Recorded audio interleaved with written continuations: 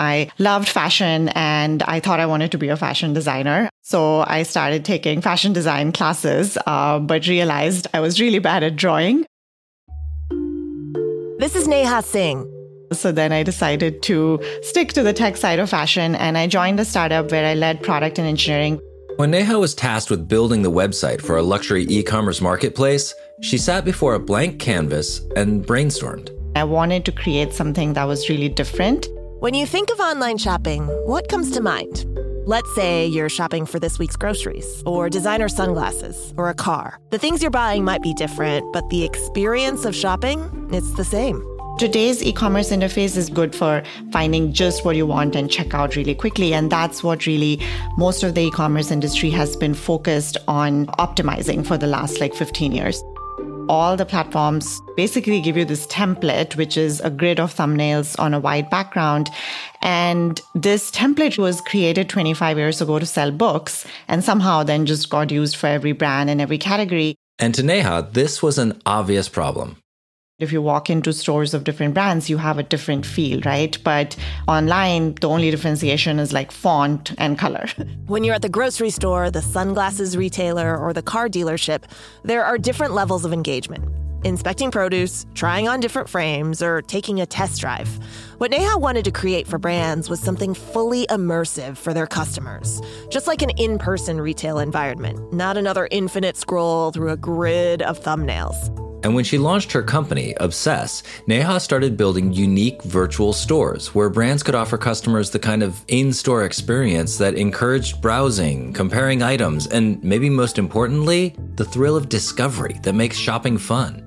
Experience-driven shopping for a consumer means how can you actually have a different experience and really go inside the world of the brand. But as she worked to transform the online shopping experience, Neha knew there was still something missing. In the virtual shops she was building, customers were still shopping alone. I keep going back to how a lot of this is very similar to what we do in real life, because in real life, we go shopping with our friends. But online, this behavior hasn't translated till today. For years, we've known that people spend more time in a store if they're going together with friends or as part of a group. So Neha has started to build out her virtual stores with new social features.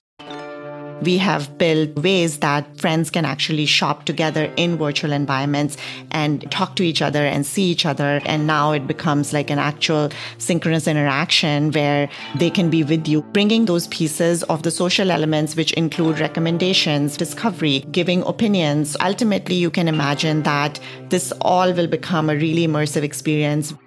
I'm Elise Hu. And I'm Josh Klein. And this is Built for Change, a podcast from Accenture.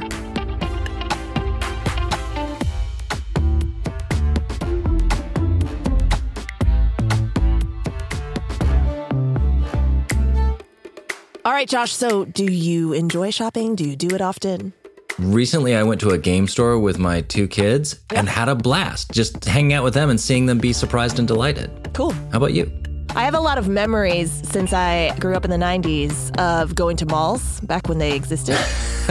It was a real social activity between me and my friends, right? Like before homecoming dances or prom, we would always have to go to the mall together and try on dresses. And that was always fun. Shopping is most fun when it's social. And so in this episode, we're going to explore how social commerce is actually transforming the ways we shop online.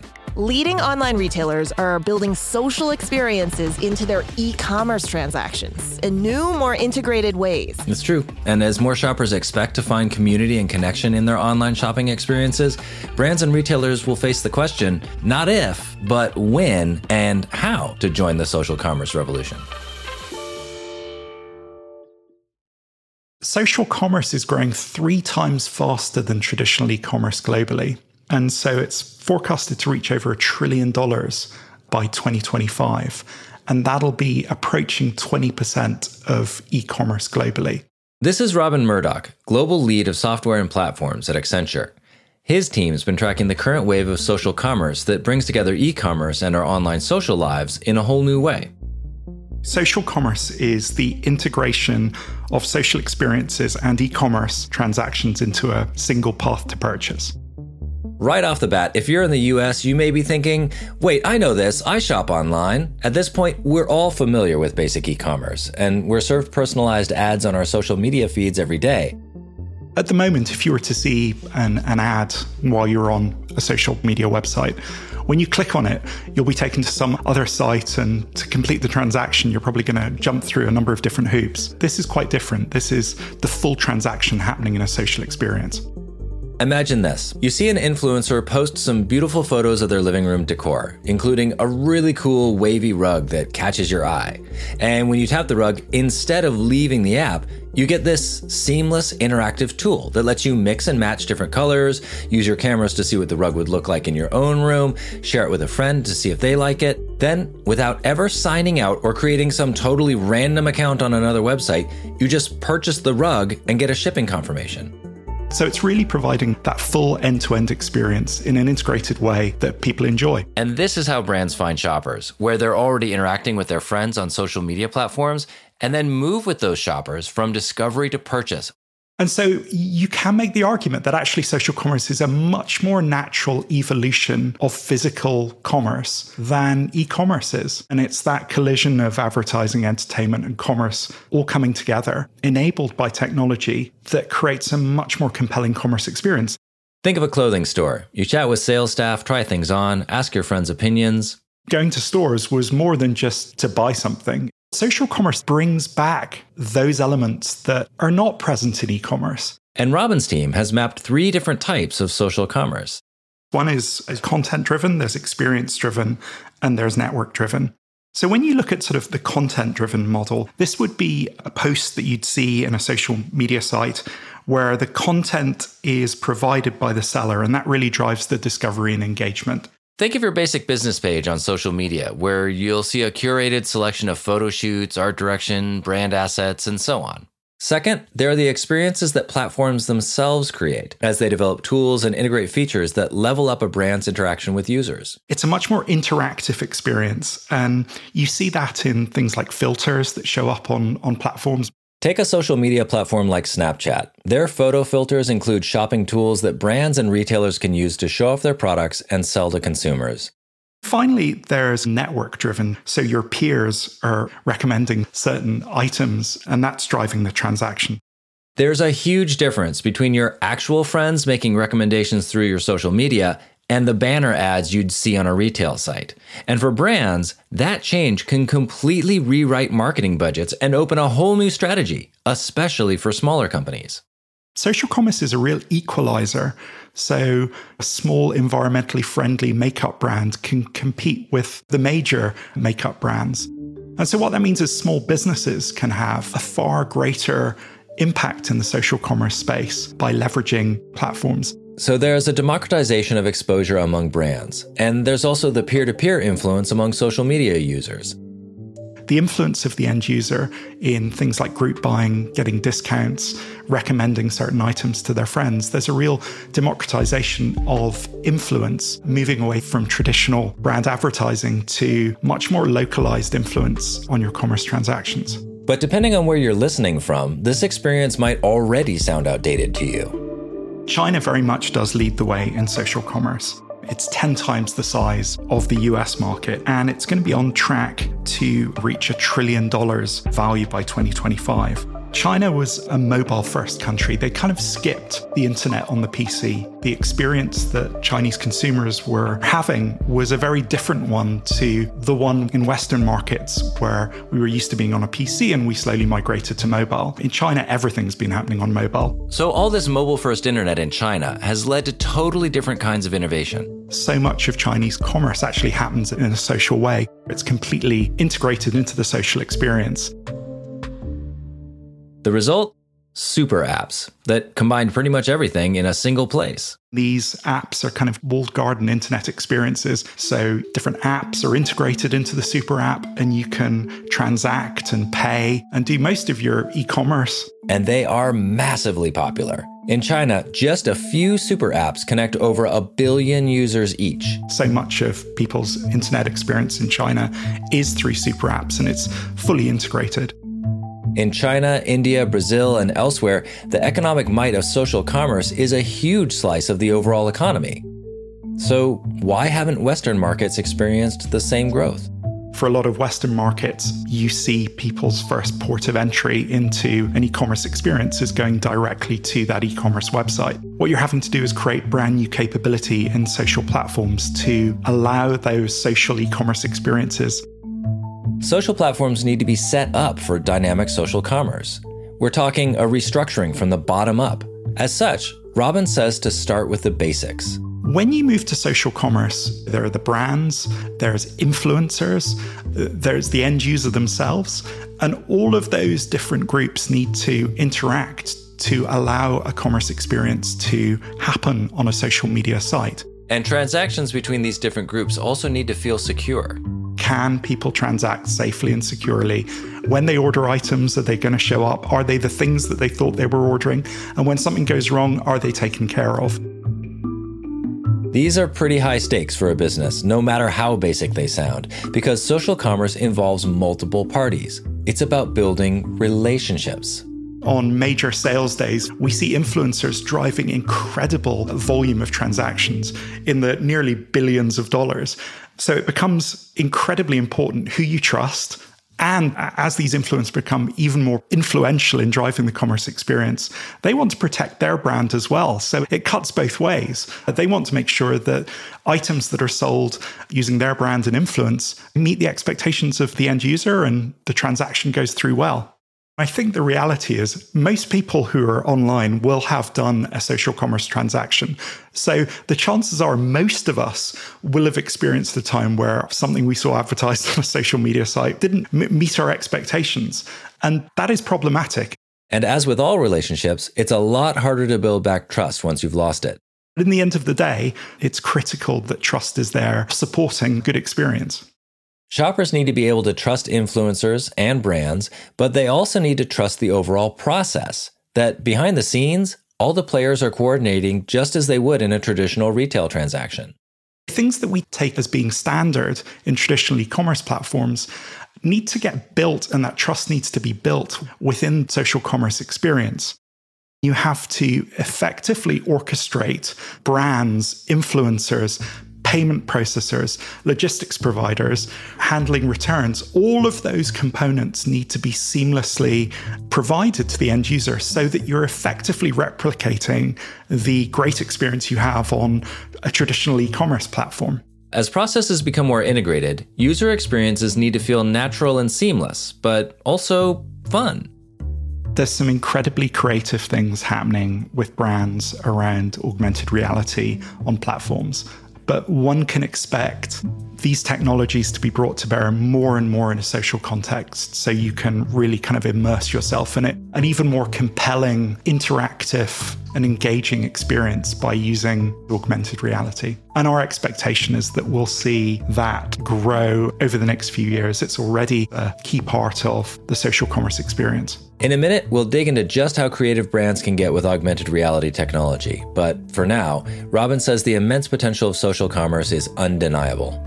Social commerce will become synonymous with e-commerce writ large. You'll see social experiences integrated into all of our online commerce experiences. And so that's where it gets exciting. It means that your traditional e-commerce experiences are going to become a lot more social. It means the way that you're influenced to buy certain items is going to be far more engaging. And across the entire fabric of how we buy things and how we're entertained, this collision of commerce, advertising, and media, social commerce is at the heart of that. And we're only just getting started. Josh, do you have a time when you were shopping in a traditional online shop and wished it was easier to share the experience with someone, or the other way around? I guess, have you been in person in a place and wished it was easier to share that experience online? Recently, I had both of those situations at once, where I was in a store trying to find a shirt for a formal event and wanted to get my wife's opinion. And at the same time, my wife was shopping for our kids and needed me to weigh in. So I was trying to get online to the same shopping cart. And it was just a complete mishmash. Nothing was compatible. Yeah, so she was trying to actually bring you into her online experience, and you were trying to bring her into your in-person one. Yeah, it wasn't working at all. The mix just wasn't right. So in our social commerce future, Ideally, all of this is more seamless and natural. I mean, it would be really nice if all the different parties could just be together in a space, whether real or virtual. Well, because social commerce involves so many different parties, your approach and implementation will look a little different depending on if you're on the brand side or on the platform side. Yes. And to that point, we're going to look at social commerce from both perspectives. So next, let's go back to Neha Singh and talk a little bit more about the approach by brands. What if you could shop anywhere? Many of our customers transport their users into different worlds, anywhere from planets to islands to completely fantastical locations. Neha and her company Obsess create valuable immersive experiences in some truly creative settings. Once you have gone through that, you actually remember the brand so much more versus just if you were looking at their site today, and it's something that stays with you. Their virtual shops offer visitors coveted front row seats at virtual fashion shows. They open the door to dynamic, interactive pool parties that completely transform from day to night. One luxury outerwear brand even rented a museum in the Alps. They took out everything from the museum and instead put all the products from the brand inside it. So it was a pop-up store because of its location and because of how well it matched the brand. It was a spectacular experience that you have never had before. They were using a real-life location, but it was just for the purposes of a virtual experience. But creating virtual shops was one thing. Creating social experiences, that was another. But it was always in Neha's plans. It had always been in our roadmap that social shopping should be a key element of how you're shopping in this new version of the internet. Of course, multiplayer gaming already offers an extremely popular model, and a profitable one too. In gaming, it's super common that you are live streaming together with your friends and you're playing games.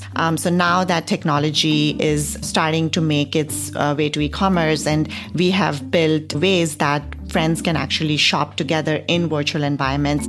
Working with brands, Neha's team pulls together the tools that offer shoppers a safe and seamless social shopping experience by keeping things simple. Anyone can share a unique link to a virtual store with their friends. And when the friends join, they will basically be placed in a session together with you in the virtual store. What we see is that people are spending more time in these experiences when they are with their friends versus when they are just by themselves.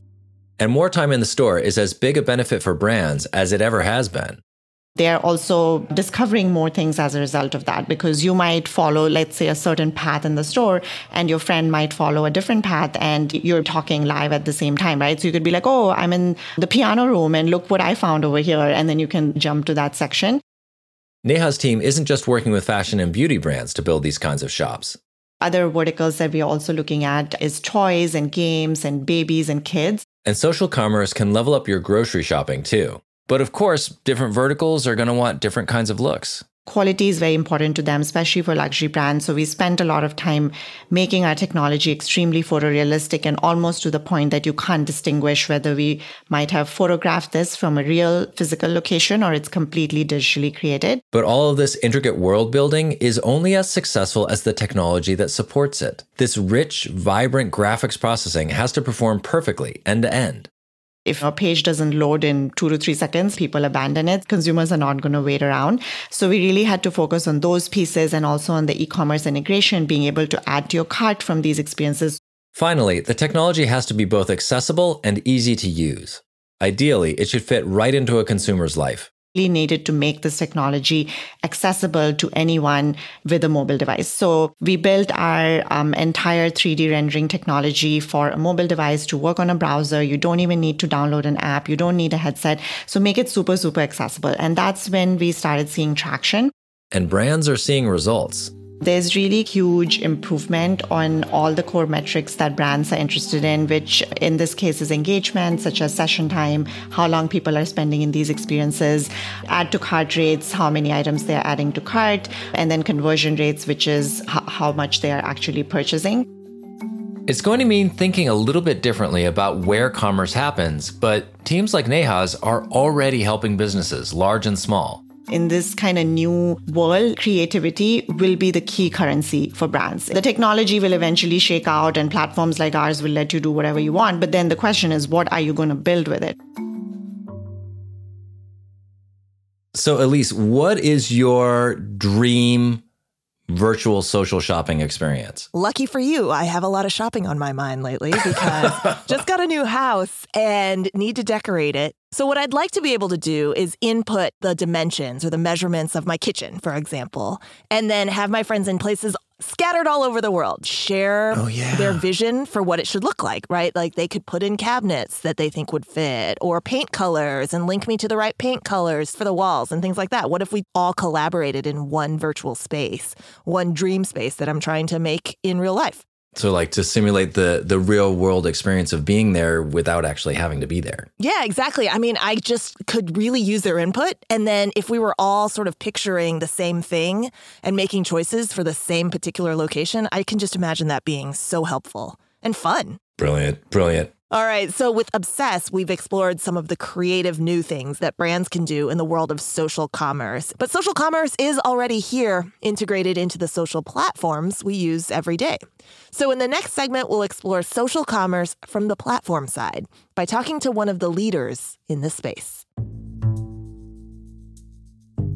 We've always prioritized the use of the camera for more than preserving only special moments. This is Carolina Argüelles Navas, the AR product strategy and product marketing lead at Snapchat. The multimedia sharing and instant messaging app has been ahead of the curve when it comes to communicating through your phone's camera. The usage of the camera on Snapchat was always very secured around visual communication with close friends.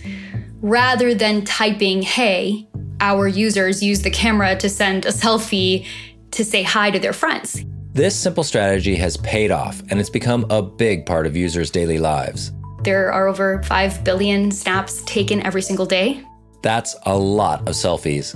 And over time, Snapchatters' use of the camera has evolved. As Carolina says, the camera has changed from a toy to a tool. People are no longer just coming to the camera to take a photo to send to their friends. They're coming to the camera to learn, such as figuring out what song is playing or actually answering a math problem by scanning the problem in front of it through your camera. In a social network that's already used to an immersive experience, social commerce comes as second nature.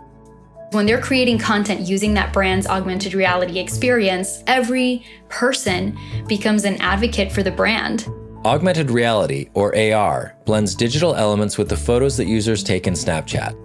By building in augmented reality in the camera, you've created a catalyst for someone to share that with their friends. You're not just looking at the content that your friend might have captured. You can actually unlock it yourself and create with that augmented reality experience. For instance, a seltzer company creates a filter with an animated background of falling fruit to showcase their new flavors, and then a user snaps a selfie and posts it to their story.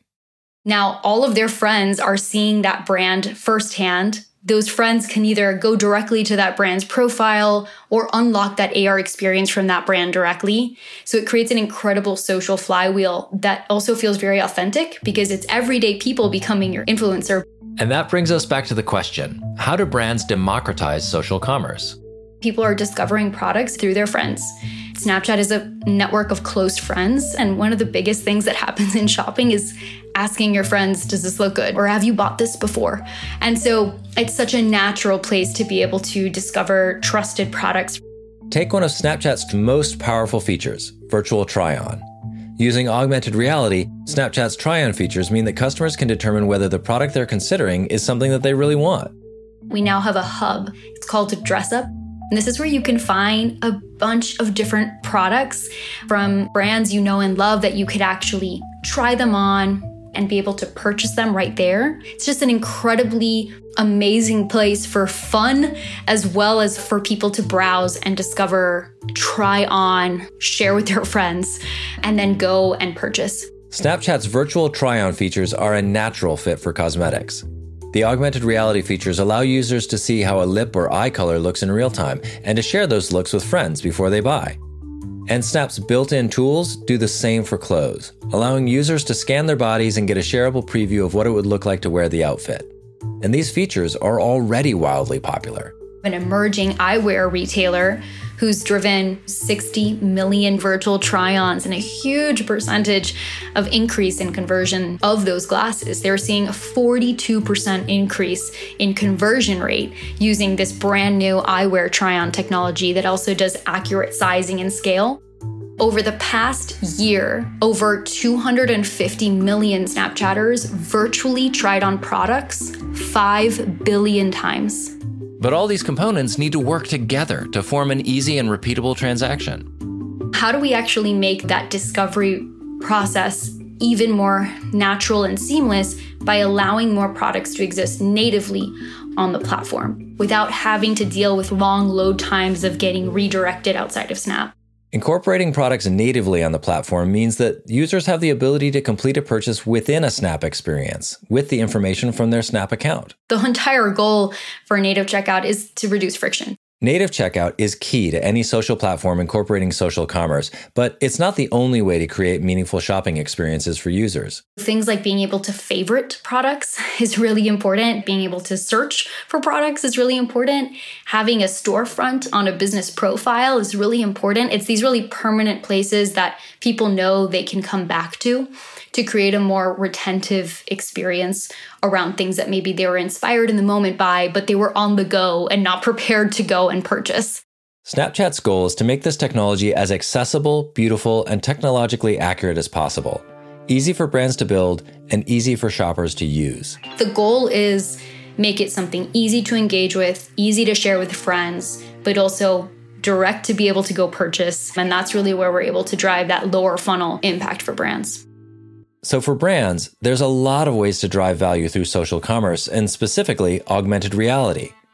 Carolina says brands should think outside the box of traditional value when routing this channel.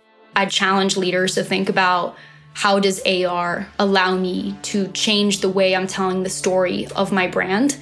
And how do I then make sure that I'm leveraging the right tools to create it and the right places to distribute it so that it's worth my while? Because it can be worth your while already today in a massive way. And again, this new world is already here. People are thinking that this is the future of shopping. No, this is not even the future. This is today. This is actually yesterday. Elise, I love the way that these changes in how we shop online mean new opportunities for businesses of all sizes. Yeah, it's great to see that as social commerce brings the human element back into online shopping, it also centers things like trust, like communication, and safety. That's got to be the foundation for a market to boom, and social commerce has all the pieces in place to do just that. To learn more about how social commerce is growing around the world, check out the research by Accenture at accenture.com/builtforchange. Thanks to Accenture's Robin Murdoch. And to Neha Singh and Carolina Arguelles Navas for talking with us. Built for Change is a podcast from Accenture. More episodes are coming soon. Follow, subscribe, and if you like what you hear, leave us a review.